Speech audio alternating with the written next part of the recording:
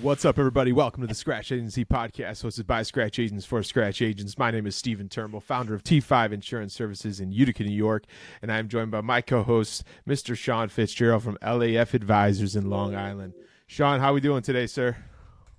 Man, we are doing awesome. I think we're going to get some of those Canada wildfire smoke again, because I know you're getting it already, so I think it's coming back down here. The last 2 days, yeah, it's back. So it's But tell me before we go on to Don, tell me about those postcards you make. I think it's a good story for the audience. Sean thought this would be hilarious for the followers. You're gonna have to go to YouTube to watch this, but we did our 1-year party and we had a nice food drive. So as a solo business owner, I went to Canva, created this nice little postcard. Beautiful. Got T5 in the background. I'm all excited. And what I was going to do is send these to the people that donated to our food drive. Thank you very much for making a difference, and I'll show it again. You're going to have to go to YouTube and check it out. It looks great. Yeah, it's got pictures on the back and realized I forgot to take out the create your own design on the area that I was supposed to write the card. So I got about 50 of these with create your own design on the back.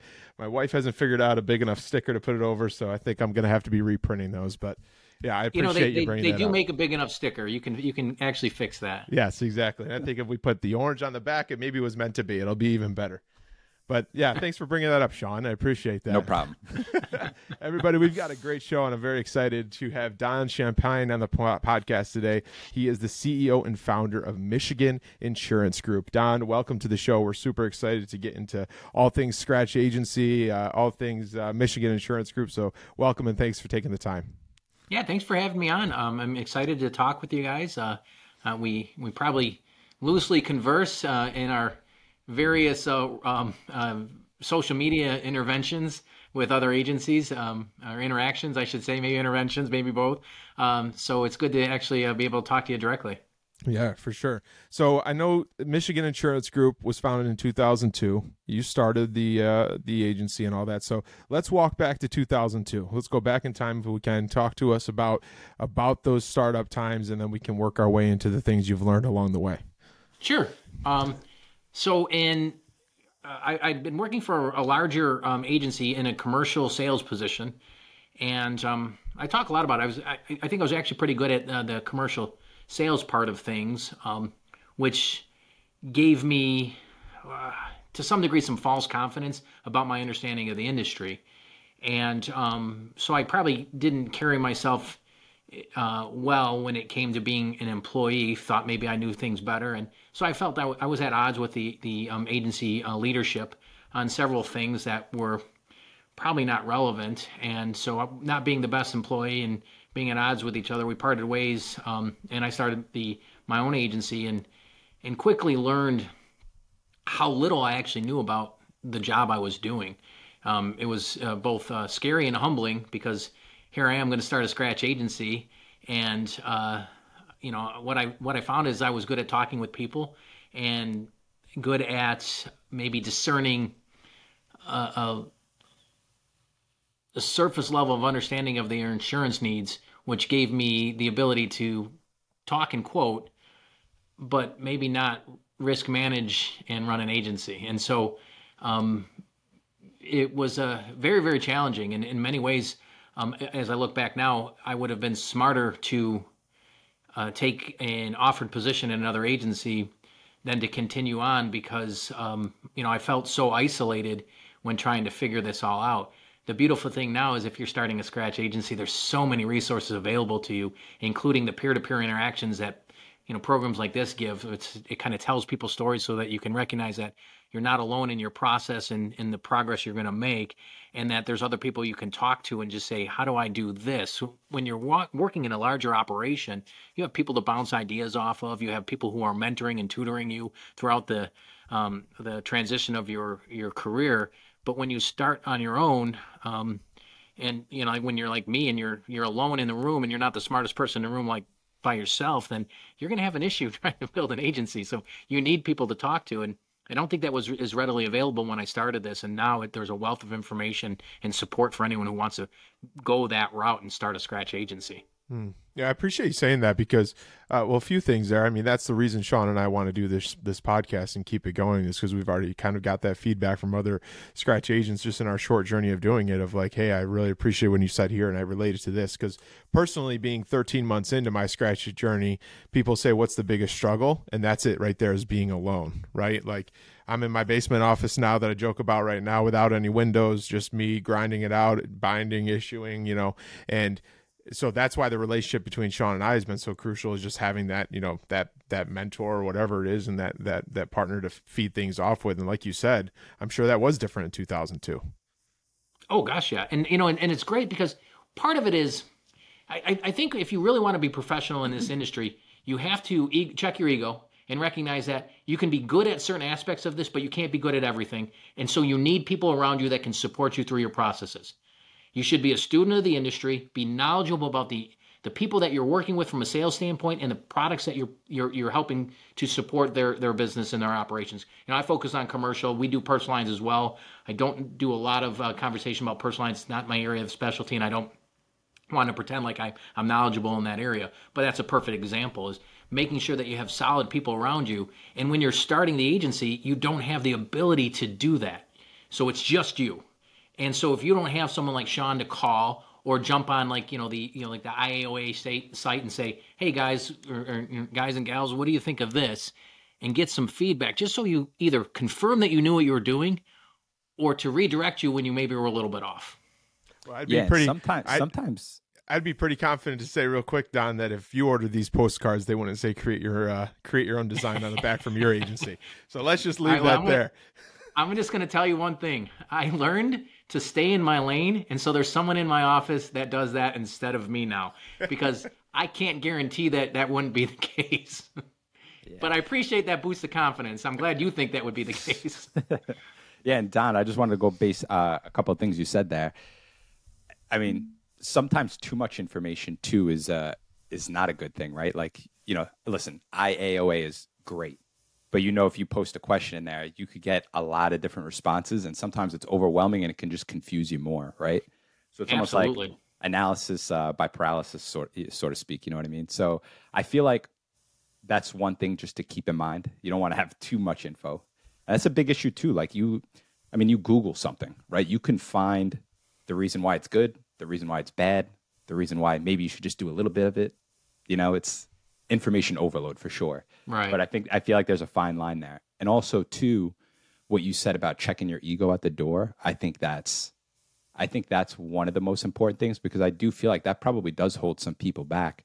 Maybe they don't want to call that other agent and ask for help because right. No one wants to look like they don't know what they're doing.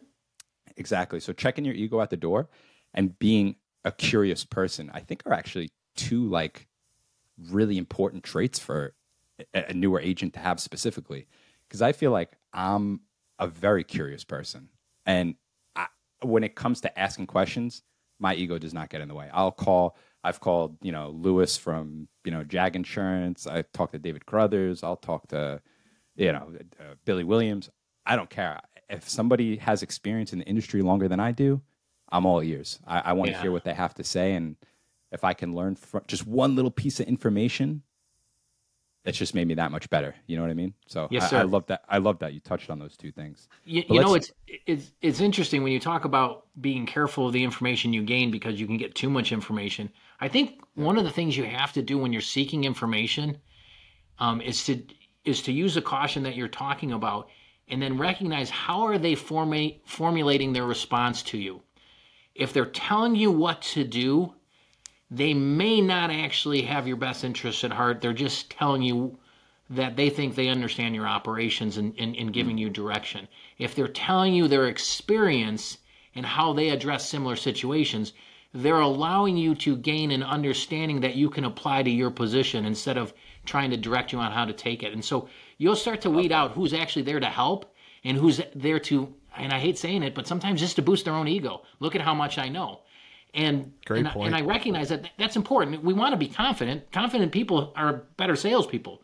But hopefully that confidence is rooted in a genuine desire to help others instead of just to go, I feel really good about this because I said something smart today. Because guess what? When you're not feeling me, I'm going to say a couple things that probably aren't real smart today, and that's just kind of the nature of things. Yeah. No, that's a great point. So talk to us about the early days. What did it, just I'm sure like you, like Sean and I, you had a ton of money and no problems, brought all these staff, and the scratch agency life was just all sunshine and flowers, right? I'm going to tell you,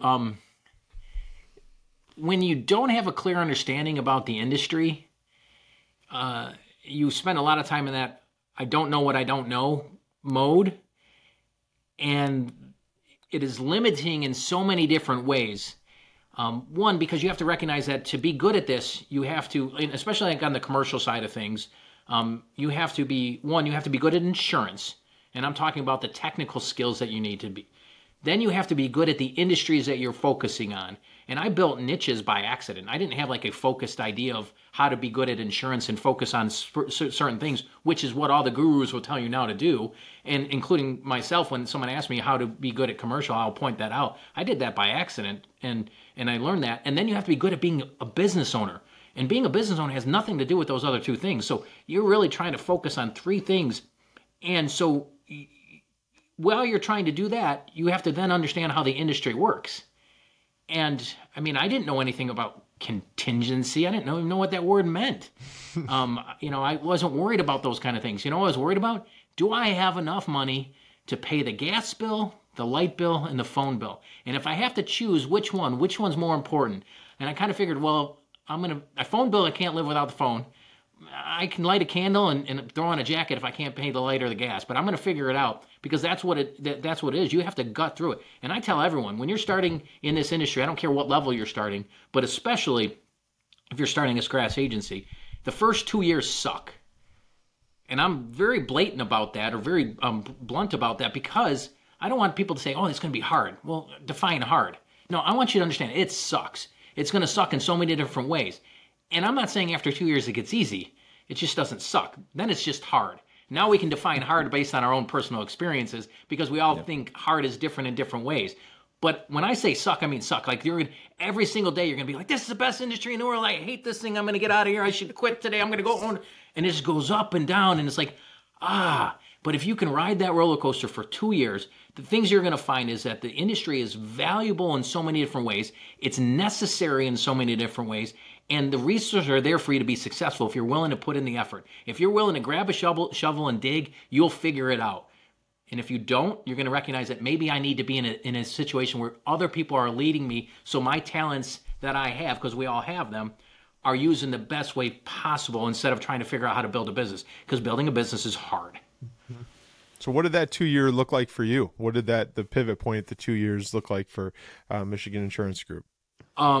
More late nights than I probably care to remember. Many conversations with myself about, what if I just get a part-time job doing, delivering pizzas, working McDonald's? At least I'll have income coming in while I'm trying to figure this out.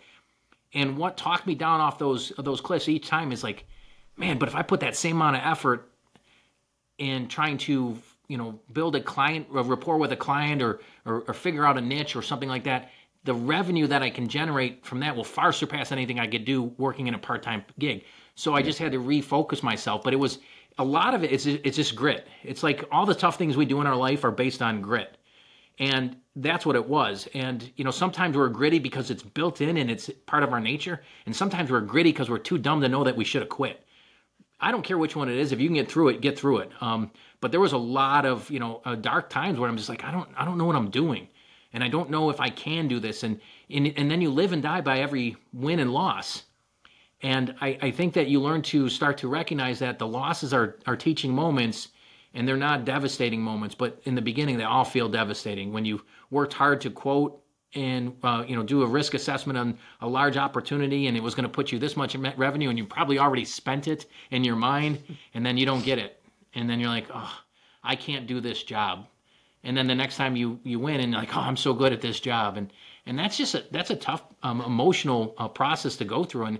And I feel for anyone who's going for it, because I've been there. And I'm not saying that, after, we celebrated our 21st birthday. I don't say anniversary because it was more fun celebrating the 21st birthday and having a legal to drink kind of party, and that's what we did. But celebrating our 21st birthday as an independent agency, we just have different struggles, and there's still some of those moments when it's like, why am I doing this? But the reasons we ask those questions now are different than the reasons we asked in the beginning. And we get caught on so much on revenue because revenue pays bills, and that's what we're trying to do. But once you get past the point where you can pay your bills, you have new struggles and obstacles you have to figure out. And that's why it's so critical to be a student of the industry and engage in a meaningful way with other people in a peer-to-peer manner. Because if you're only listening to your carriers, well, they have a vested interest in your success, but it's not the same success that you think it is. And if you're hearing from people outside the industry, well, they don't really understand how we operate and why we can and can't be successful. You need to talk to other people who are in the trenches with you, doing similar jobs in similar areas. It's great if you talk to as many people as possible. You start to gain an understanding of how the industry changes throughout the U.S. and different areas and different regions will emulate where you work, and those are the people you want to talk to a little bit more. And make friends with the people around you, because not everyone's your competition. I mean, you're your competition. Look in the mirror. That's who you're fighting against. Yeah, no, that's so true. And I actually wanted to bring it back to the beginning where you talk about, because I think it is a very humbling experience, especially going from, like how you did, Don, from producer to agency owner. I mean, I took the same path, and I think that just resonated with me so much. And everything else you said, for the people who couldn't see me, I was just like nodding my head yes the whole time, because everything you're saying were all the same thoughts I had. But going from that producer to agency owner role is very humbling, right? And I remember thinking the same thing you were thinking. I'm like, oh, well, if I could, do it as a producer, agency owner shouldn't be so much harder, And that couldn't be further from the truth. And I not jokingly with Steven the other day on the phone said, I wouldn't wish this on my worst enemy. Opening a scratch agency with little money saved, with a family, it is not easy. And like you were saying, Don, like you have those conversations in your head. Oh my God, how am I going to pay the pill? How am I going to pay the bills? How am I going to keep the agency afloat? And then it's not even that. It goes into your personal life too. I have to explain this to my wife. There's a kid on the way. There's so much that goes into it. It's a really scary thing. And like I said, you know what I mean? So it's not for the faint of heart. No, it's very true. I would argue, I was thinking about this the other day. I think it's, they say like 1% roughly of people are business owners. I would say like the successful agents, it's got to be 1% of the 1%. Because I think it really takes, like you said, it's grit, right? So you have to have the grit. And then you have to have the discipline and patience to go through those extreme peaks and valleys, which is probably the hardest thing I've ever done. Sean, I mean, and that's why I'm also careful of when trying to put a number on success in this industry, because we measure success differently. And I think that, at the end of the day, we're in an industry that will allow for anybody to be successful if they're willing to put in the time and effort and actually take this job seriously and look at it as a profession. And it's challenging to look at this as a profession because we're not always respected by the people that we work with or work around. And we look at, we're salespeople, but we're not. If we're doing our job properly, we're not technically salespeople. We're consultants. And we can't legally use that word in Michigan unless you actually get a licensed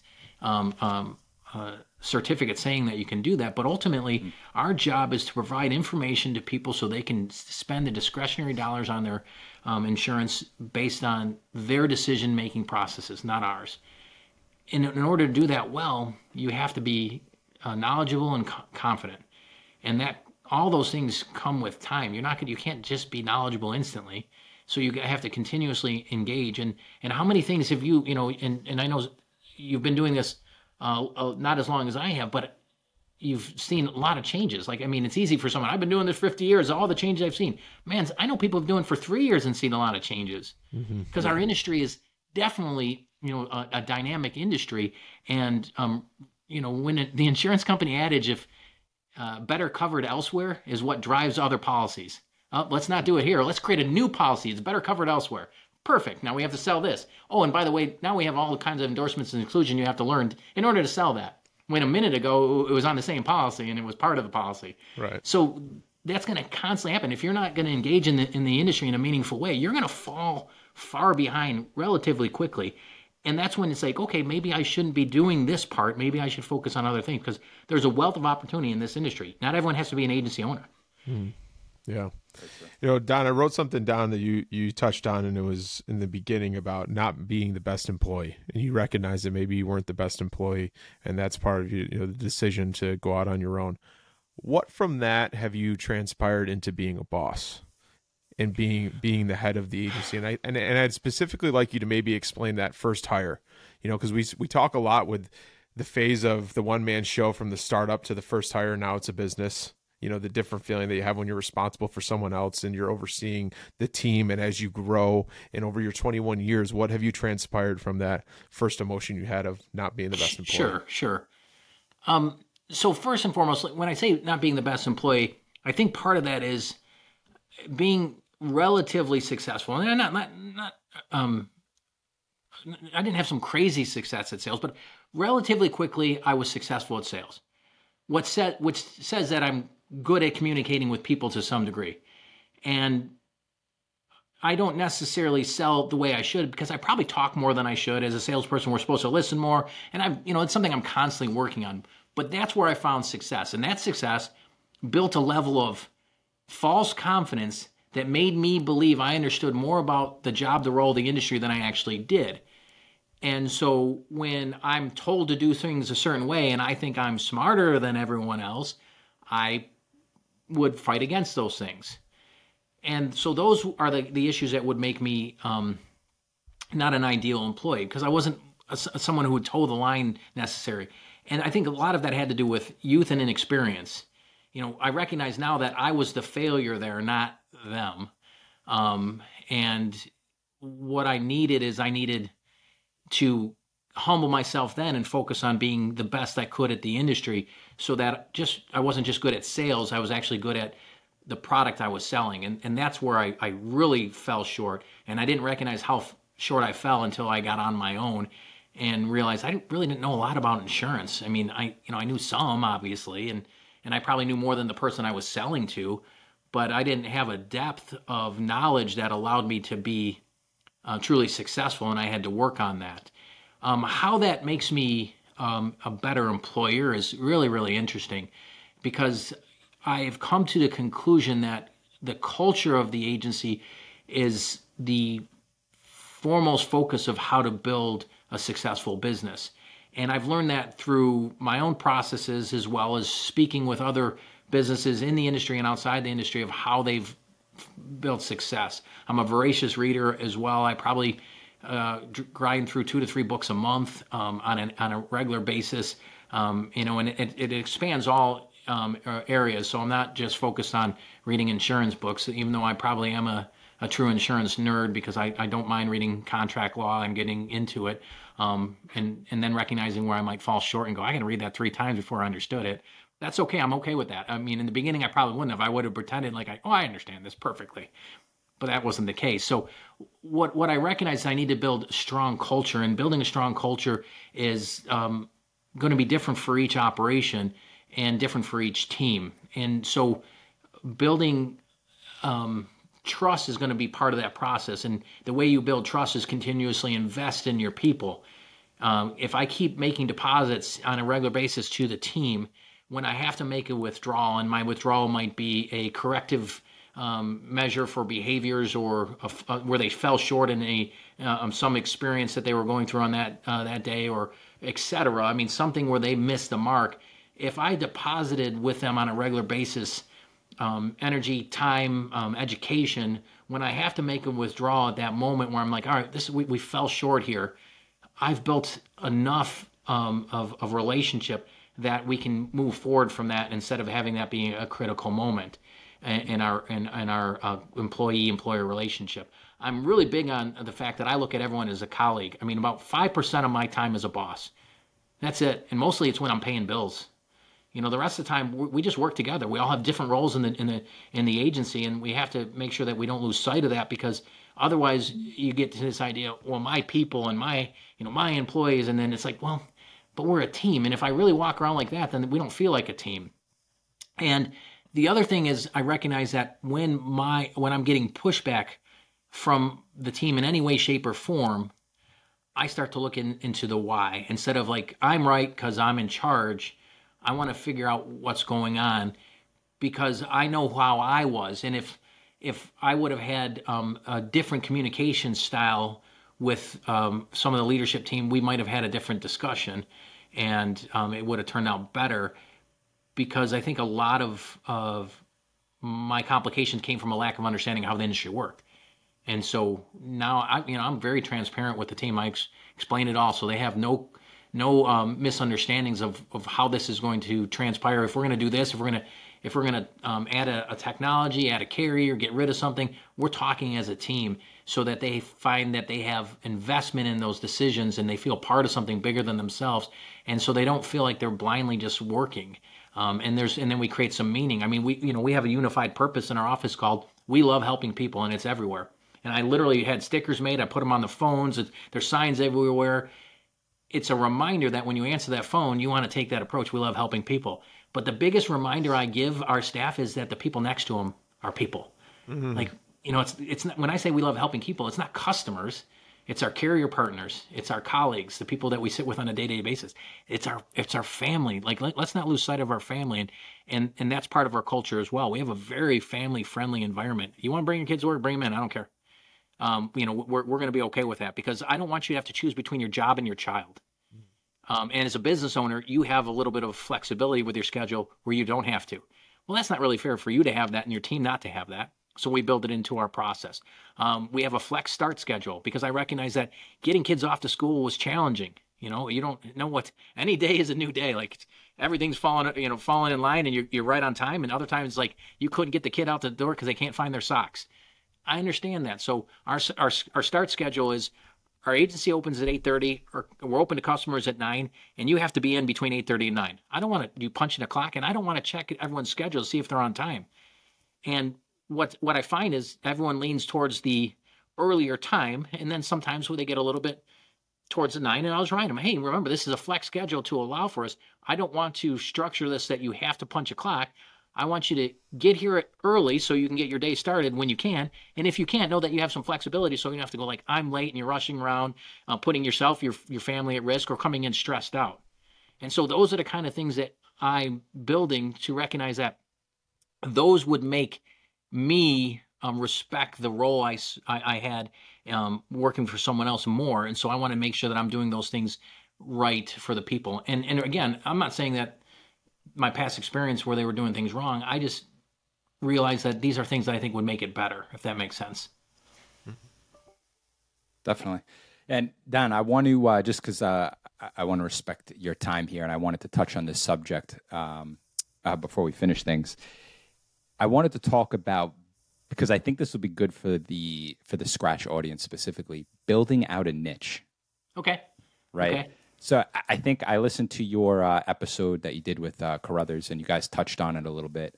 And I just think you had some really good things to say, specifically, speaking the niche's language, which I thought was super interesting. And my story is similar to yours, like the way I have my two niches in hospitality and in contractors. I kind of just fell into it. I learned the language, and then I noticed myself writing more and more of those two things, so I kind of just ran with it. But tell the audience a little bit, if they wanted to start a niche and didn't know where to start, what would be a good idea for them? Like, what would be a good start? So, that's a great question. I think it's fantastic. I actually do a training for other agencies specifically on this, and I built it out so I can have this conversation in a way that actually allows them to explore something without making them feel like they don't know what they're doing. Because I feel like so many times we have people come in and say, you're doing it wrong, you got to do it this way. It's like, I don't necessarily feel that way, but here are some steps that might make it easier for you to find success in a certain thing. So one of the first things I look at in trying to build a niche is find something that you're passionate about. I love food, so hospitality was a natural thing for me. I wanted to go after hospitality. Another thing in the state of Michigan, if you have a liquor license, you have to file your liquor license, your insurance for your liquor license, and that information is public record. So I knew when X dates were. So I'm like, okay, I like it, and I can find an X date, which gives me a mark in which I should be approaching these people. But I didn't grow up in the food industry. I never had a server job. I didn't even work in a fast food restaurant. And so what I did was I started gathering as much information as possible about the industry. And when I talk about as much, I mean, I literally probably read 15, 17 different books. I read, running a bar for bunnies, running a bar for dummies, running a restaurant for dummies, The Idiot's Guide to Running a Restaurant. And then I started feeling a little bit bad about myself because dummy and idiot were in both of those comments. I was like, I got to find other books. I went to eBay and literally found college textbooks for the hospitality industry, grabbed some of those and read those because I needed to learn a lot about. So when I walked into a hospitality risk, I knew about food costing and portion control. I understood the measurements you should have for proper staffing levels and where your profit margin should be and the things you need to protect. And so I came across as passionate and knowledgeable about an industry, so that disarmed them a little bit and we could have a meaningful conversation about building a risk program. If you don't walk in with that information, you're going to be held off a little bit. And sometimes you got to gain it in the beginning. I mean, the very first time I didn't know what an ANSEL system was. And now when I walk in, I can explain everything and how they work and why. Because once I first started realizing that it's something I should know, I researched them.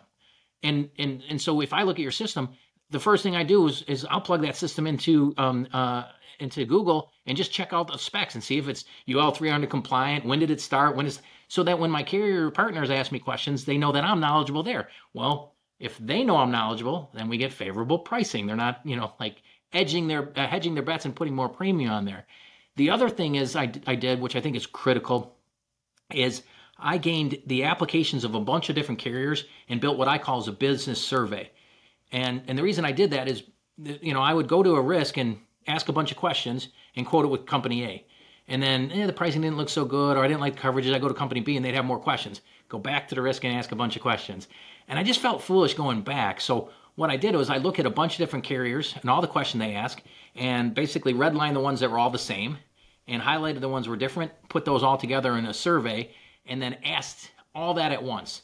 And quite often I'd hear people say, man, no one asks all these questions. And my response was, if I don't understand your operation properly, I can't insure you properly. Oh, okay, let me just answer these questions. And so it disarmed them, then recognizing, one, this guy speaks my language. He's talking about front of the house, back of the house, that kind of stuff. So he knows the industry a little bit, and he's asking me a lot of questions, but he's trying to protect me, so I'm okay with that. And so building a process of understanding the industry that you want to work in, making sure your carrier partners have a market for that, understanding the information that they're trying to gather so that they can properly underwrite and then price things accordingly.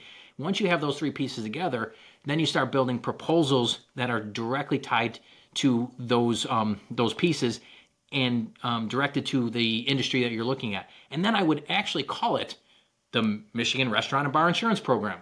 What does that mean? It means I wrote down the Michigan Restaurant Bar Insurance Program. It didn't mean anything else other than that. But wow, it's like, this is a restaurant and bar insurance program? Yes, it is. Here's the card that proves it. And that was it. And so that opened up doors because it's like, this is something for the restaurant and bar. I never used the word expert. I think I talked a little bit about that before.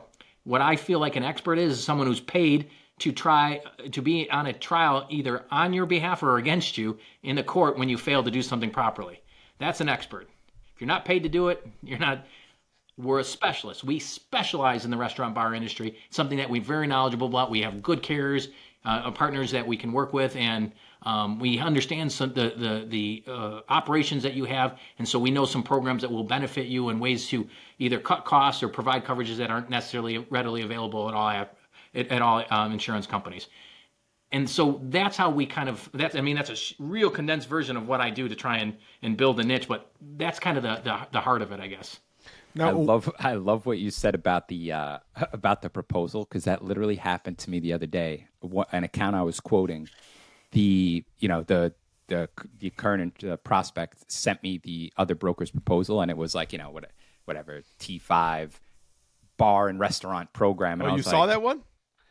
Yeah, and I was like, wow, that's and the prospect mentioned, oh yeah, he specializes in bars and restaurants. And my initial reaction in my head is like, so do I. What the heck, man? But did you write it down? Exactly. Did I write it down? So now maybe I have to have I think it's a good idea. And, the nice thing is, yeah. You can use it as a DBA if you wanted. You can formalize it. But at the end of the day, it doesn't really matter because what you're doing is you're communicating, and if you can't back that up with a strong communication about the industry, then you're going to see they're going to see right through it that you don't know anything about this. I mean, I remember I was kind of sitting at a Risk's restaurant one time with an owner that I've had a strong relationship with for 15 years.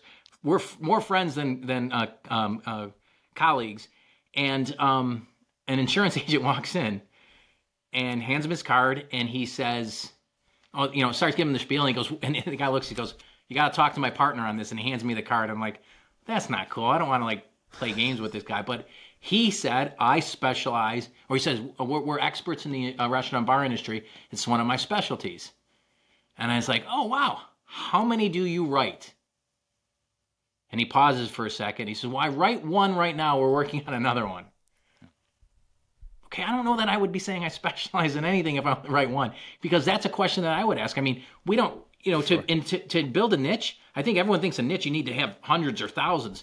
No, it needs to be a focused effort that you will build over time. It may take you 2 years and you have 15, but that's more than most agencies have, because they might have one or two. And then in 3 years, you might have 30. And then in 10 years, you might have a few hundred. I mean, it will grow over time, because most of my work comes from referrals from these guys. They talk to each other. I'm working on 3 restaurant bars right now that I've never heard of, never knew them, never called on them, never sent them anything. But because one of my other colleagues, one of my clients said, "Hey, you should talk to this guy. He's really, really helpful and very knowledgeable." Yeah. Now, were you always commercial when you started? I was. Okay, so you were commercial right off the bat. Never worked in the personal lines area of insurance. In fact, when we started the agency, obviously I was by myself. We did commercial only for, about 10 to 11 years. Oh, wow. And again, that's one of my shortcomings. I didn't recognize that having a personal line side of things was so critical to the overall success of the agency, because, you'll see that as we cycle, usually if commercial is cycling down, personal is cycling up, and right now we're in a hard market, everything's struggling, but that's an unusual scenario. But I think they ebb and flow differently, and they help solidify and build financial stability for you over time. Had I known that, I would have tried to figure out how to build in that personal lines arena sooner than I did. And I know other people will argue against it and say, had I do it all over again, I would just do one or the other. I get it. That's the whole point of being independent. You get to do it your way, a little bit differently, and then you take the advice or the counsel of other people and pick the pieces that you think will work for you, and then go use them, instead of saying, "I'm going to do it Don's way." I don't know if Don's way will work for you. I mean, it was hard work and dumb luck. And I can give you the hard work on how to do that part, but the dumb luck is just sometimes you're in the right place and time. You can't duplicate that. Yeah. The reason I ask is because I was curious what, and I know you do some work with some agents on a coaching standpoint. For agents that are maybe heavily personal lines that are looking to go commercial, I mean, the reading and the becoming the expert in that industry, that all makes sense. But from the commercial insurance standpoint, what are your recommendations for, becoming more comfortable with insurance through that process? Okay, so one, I think that education on the personal line and commercial line are the same. It's different material you're looking at. But when I talk to personal lines agents about being good at their job, a perfect example is you should know the difference between a tri-level and a townhouse. You should understand when someone says this is a Cape Cod. You should know all the differences of the shingle types that are on the roof. I mean, become knowledgeable about the things that you're working on a regular basis, because that creates trust between you and your clients. And so there's ways to do it on personal lines. There's more to know in commercial, but you can do deep dives in personal lines to being knowledgeable. When you talk about the commercial side of things, the one thing I would recommend is get a focused educational plan. And your educational plan should be technology, industry knowledge, and technical knowledge. Those things are critical to the success.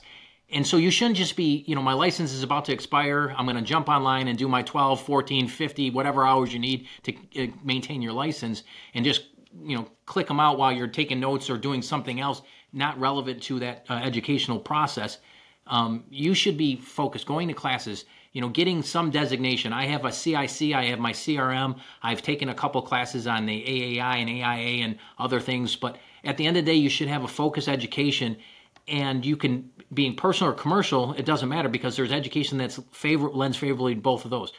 Will those make you better agents by default? No. What it will do is, strengthen the foundation on which you're building your business.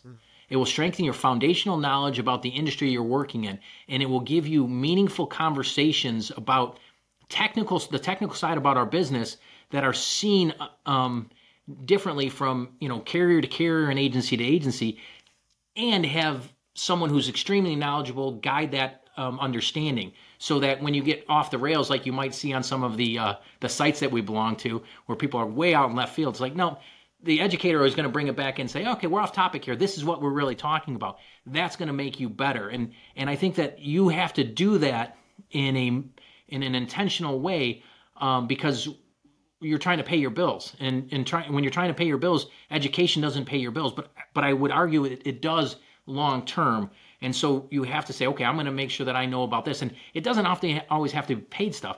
If every time one of your carriers comes out with a cyber training, take the cyber training. And you say, well, how many times do you want to take the same cyber training? I don't know, until you can spit that information out, rote. You understand it and you can talk about it, because there's a lot of technical terms that I don't remember what that was. I mean, how many times did you have to hear the MFA before you knew that wasn't some kind of, a fighting arena? It was actually multi-factor authentication, I mean, we hear this stuff and we think we know it, but we don't actually want to say we don't know it because we don't want to be embarrassed that we don't know it. Well, it's like, well, then go figure it out. Like, there's ways to figure it all out. I mean, in 15 keystrokes, you can figure out most information on Google, and then you can start to discern which one's relevant, which one's valuable, and then you can take that information and test it with other people saying, I heard this. Is this right? So on the commercial side of things, building a niche and building understanding of the industry is what's going to make you successful. Because there's times, we're a small agency. In comparison to some of those big houses, we don't have a risk department. We don't have a loss control department or a claims department or anything like that. So when you go against one of those big houses and they have all those assets available to them to fight, that doesn't mean that the person who's leading it is knowledgeable. They just have a team. Be knowledgeable without the team. And if you follow Dave Carruthers' method, he'll teach you how to build a team even though you don't have an in-house team, because there's other resources available that you can pull upon to make yourself more formidable when going after, those commercial risks, especially if you want to play in the middle market, which is very, very lucrative if you actually know what you're doing. Yeah, no, it's very true. And Don, before I let Steven end us off, years and years and years ago at Nationwide, they used to write a lot of contractors here in New York. And when I was first learning about the construction industry and how to write contractors, because it's very complex here in New York with the labor law and action over coverage. And my boss would try to explain it to me at the time, and I could not get it, right? With risk transfer and hiring subs, it was just blowing my mind. But Nationwide had a training program, basically what is action over, pictures, infographics, all this stuff. And then another regional carrier of mine had a workshop basically with an attorney speaking about labor law. And those two things helped me so much in the industry. I mean, to this day, I use stuff that I learned from those two classes. And I would tell you that's like a point in time where like education helped me advance to the next level in my niche specifically. Yeah, so I just wanted to share that because I found that to be super helpful, and I paid nothing to be in those classes. And there's all kinds of ways for us to get better at what we're doing, and that should be the goal for every one of us. We should be making ourselves better, which makes our agencies better, which makes the industry better. One of the biggest things I took from the episode today that you touched on just time and time again, and indirectly I think, is planning. Right? If you're going to go after this niche, here's the things, like everything that you touched on, plan in X, Y, and Z. I mean, I think so many times they say, oh, I'm going to be a niche in restaurants. And then, hey, I got two carriers to do restaurants. We now have restaurants, and just throw it out there and see what happens. But like being so intentional with that is, I think, what's the difference. But Don, as we look to wrap this up, we hit everybody with this question. If you woke up tomorrow morning and it was 2002 again, you had to start over from scratch, what's one thing that you would do differently? Are you terrifying? Stay in the industry? Or is that part of the? You have to stay in the industry. You can't. Gotta stay in the industry. You can't turn around and run away. No, you got to stay here. All right, head for the hills. I think that if I were to start over again, one of the things that I would have embraced right away is the educational process. I was afraid of what I didn't know. And so I stuck into the areas of comfort that allowed me to have a semblance of success without testing my abilities. And I think it's normal for us to look for safe places, but growth doesn't happen in safe places. Growth comes from uncomfortable places. And once I started getting comfortable with being uncomfortable, it allowed me to really get a better understanding of the industry. And there's still times I fall short. I'm sure like I've done one of these podcasts and said something that's like, well, I don't think that's exactly true. Well, I didn't say I was, the first and foremost knowledgeable person that you're going to talk to about the industry. What I said was I'm willing to share my successes and mostly my failures to help people maybe avoid those pitfalls. So I think that's the one thing I would do differently. I could give you several others, but the other piece I think that I've already touched on a little bit is I would have jumped on doing personal and commercial at the same time. Even though it would have forced me to divide my energy, I think it would have created an easier path when I decided that is something I wanted to expand upon, and then I could have extracted myself from personal lines and focused on commercial where I wanted to be. But to build that from scratch without having some historical knowledge or legacy knowledge that comes when you buy into an agency or work for another agency, you figure it out as you go, and you do a lot of upside down pyramid stuff where it's like, oh, I had the instructions upside down, and so now I got to fix this stuff. It took us a while to gain traction on the personal lines, and now we're doing really well. We have a great team, and they're embracing my desire and for knowledge in the industry and our passion for education, which allows us to have much more meaningful conversations about coverage and how do we do things better. The other piece that I push a lot is you should be reading about your industry 15 minutes a day. I don't care what it is. It should be about the end of 15 minutes a day. You do that 15 minutes a day, you have 91 continuing education hours at the end of the year that are outside the mandated education that you need to keep your license intact. And I think that's a critical piece because you have 15 minutes. You waste 15 minutes on social media. 15 minutes to go do some other meaningless task. You can take 15 minutes. Say, I'm gonna read this book. I'm going to look at this article. I'm going to read a policy form. I'm going to look at that carrier update. I'm going to do something. But it's every single day. If you start making excuses why you don't need to do that, you're going to stop caring about the knowledge you have about the industry, and that's what sets us apart from. With no disrespect to captives or, some of the agencies that are kind of aging themselves out because they don't care about the changes in technology, or the direct markets where they're at 800. Like these are places that they're no longer fully engaged in the industry. Either they've built a good living and they decide, I'm just going to coast for now. Good, they've earned it, but they're also not growing. And, the captives are really good at selling their products, maybe not selling insurance. So they'll know their products and not insurance. Well, that's not growing either. And so, I think that they need to help them become better agents, not just better marketers for that specific product. And then obviously the direct, well, that's just basically, a quick and dirty sale. Like, give me your information. Here's what you need. Good. It's just an order taker. They're not educating them. They're just trying to give them this cheapest price possible. Well, none of those three things make our industry better. You want to make our industry better because if you improve yourself as an agent and improve your agency, and that improves people around you because they got to get sharper if you're getting sharper, we're going to continue to elevate this industry as a whole, which will better protect the people we're supposed to be protecting. Because the number one thing we do is pay claims. That's it. Everything else has no meaning. Number one thing we do is pay claims. If we don't do a good job and we don't pay claims, we're not necessary. Man, that was good stuff right there, everybody. So you better hit the rewind button and listen to that one more time because that was great. But Don, thank you very much for joining us today. For those people who maybe want to reach out and pick your brain about something you said or just follow along on your journey, what's a good place to do that? Yeah, absolutely. So you can catch me at my cell. I have no problem giving that out, 616-638-6196. Or Don at MichiganRisk.com. I'd be happy to answer questions. Most of your listeners have probably heard or seen me on one of the many sites that we engage in, and I'll answer those as well.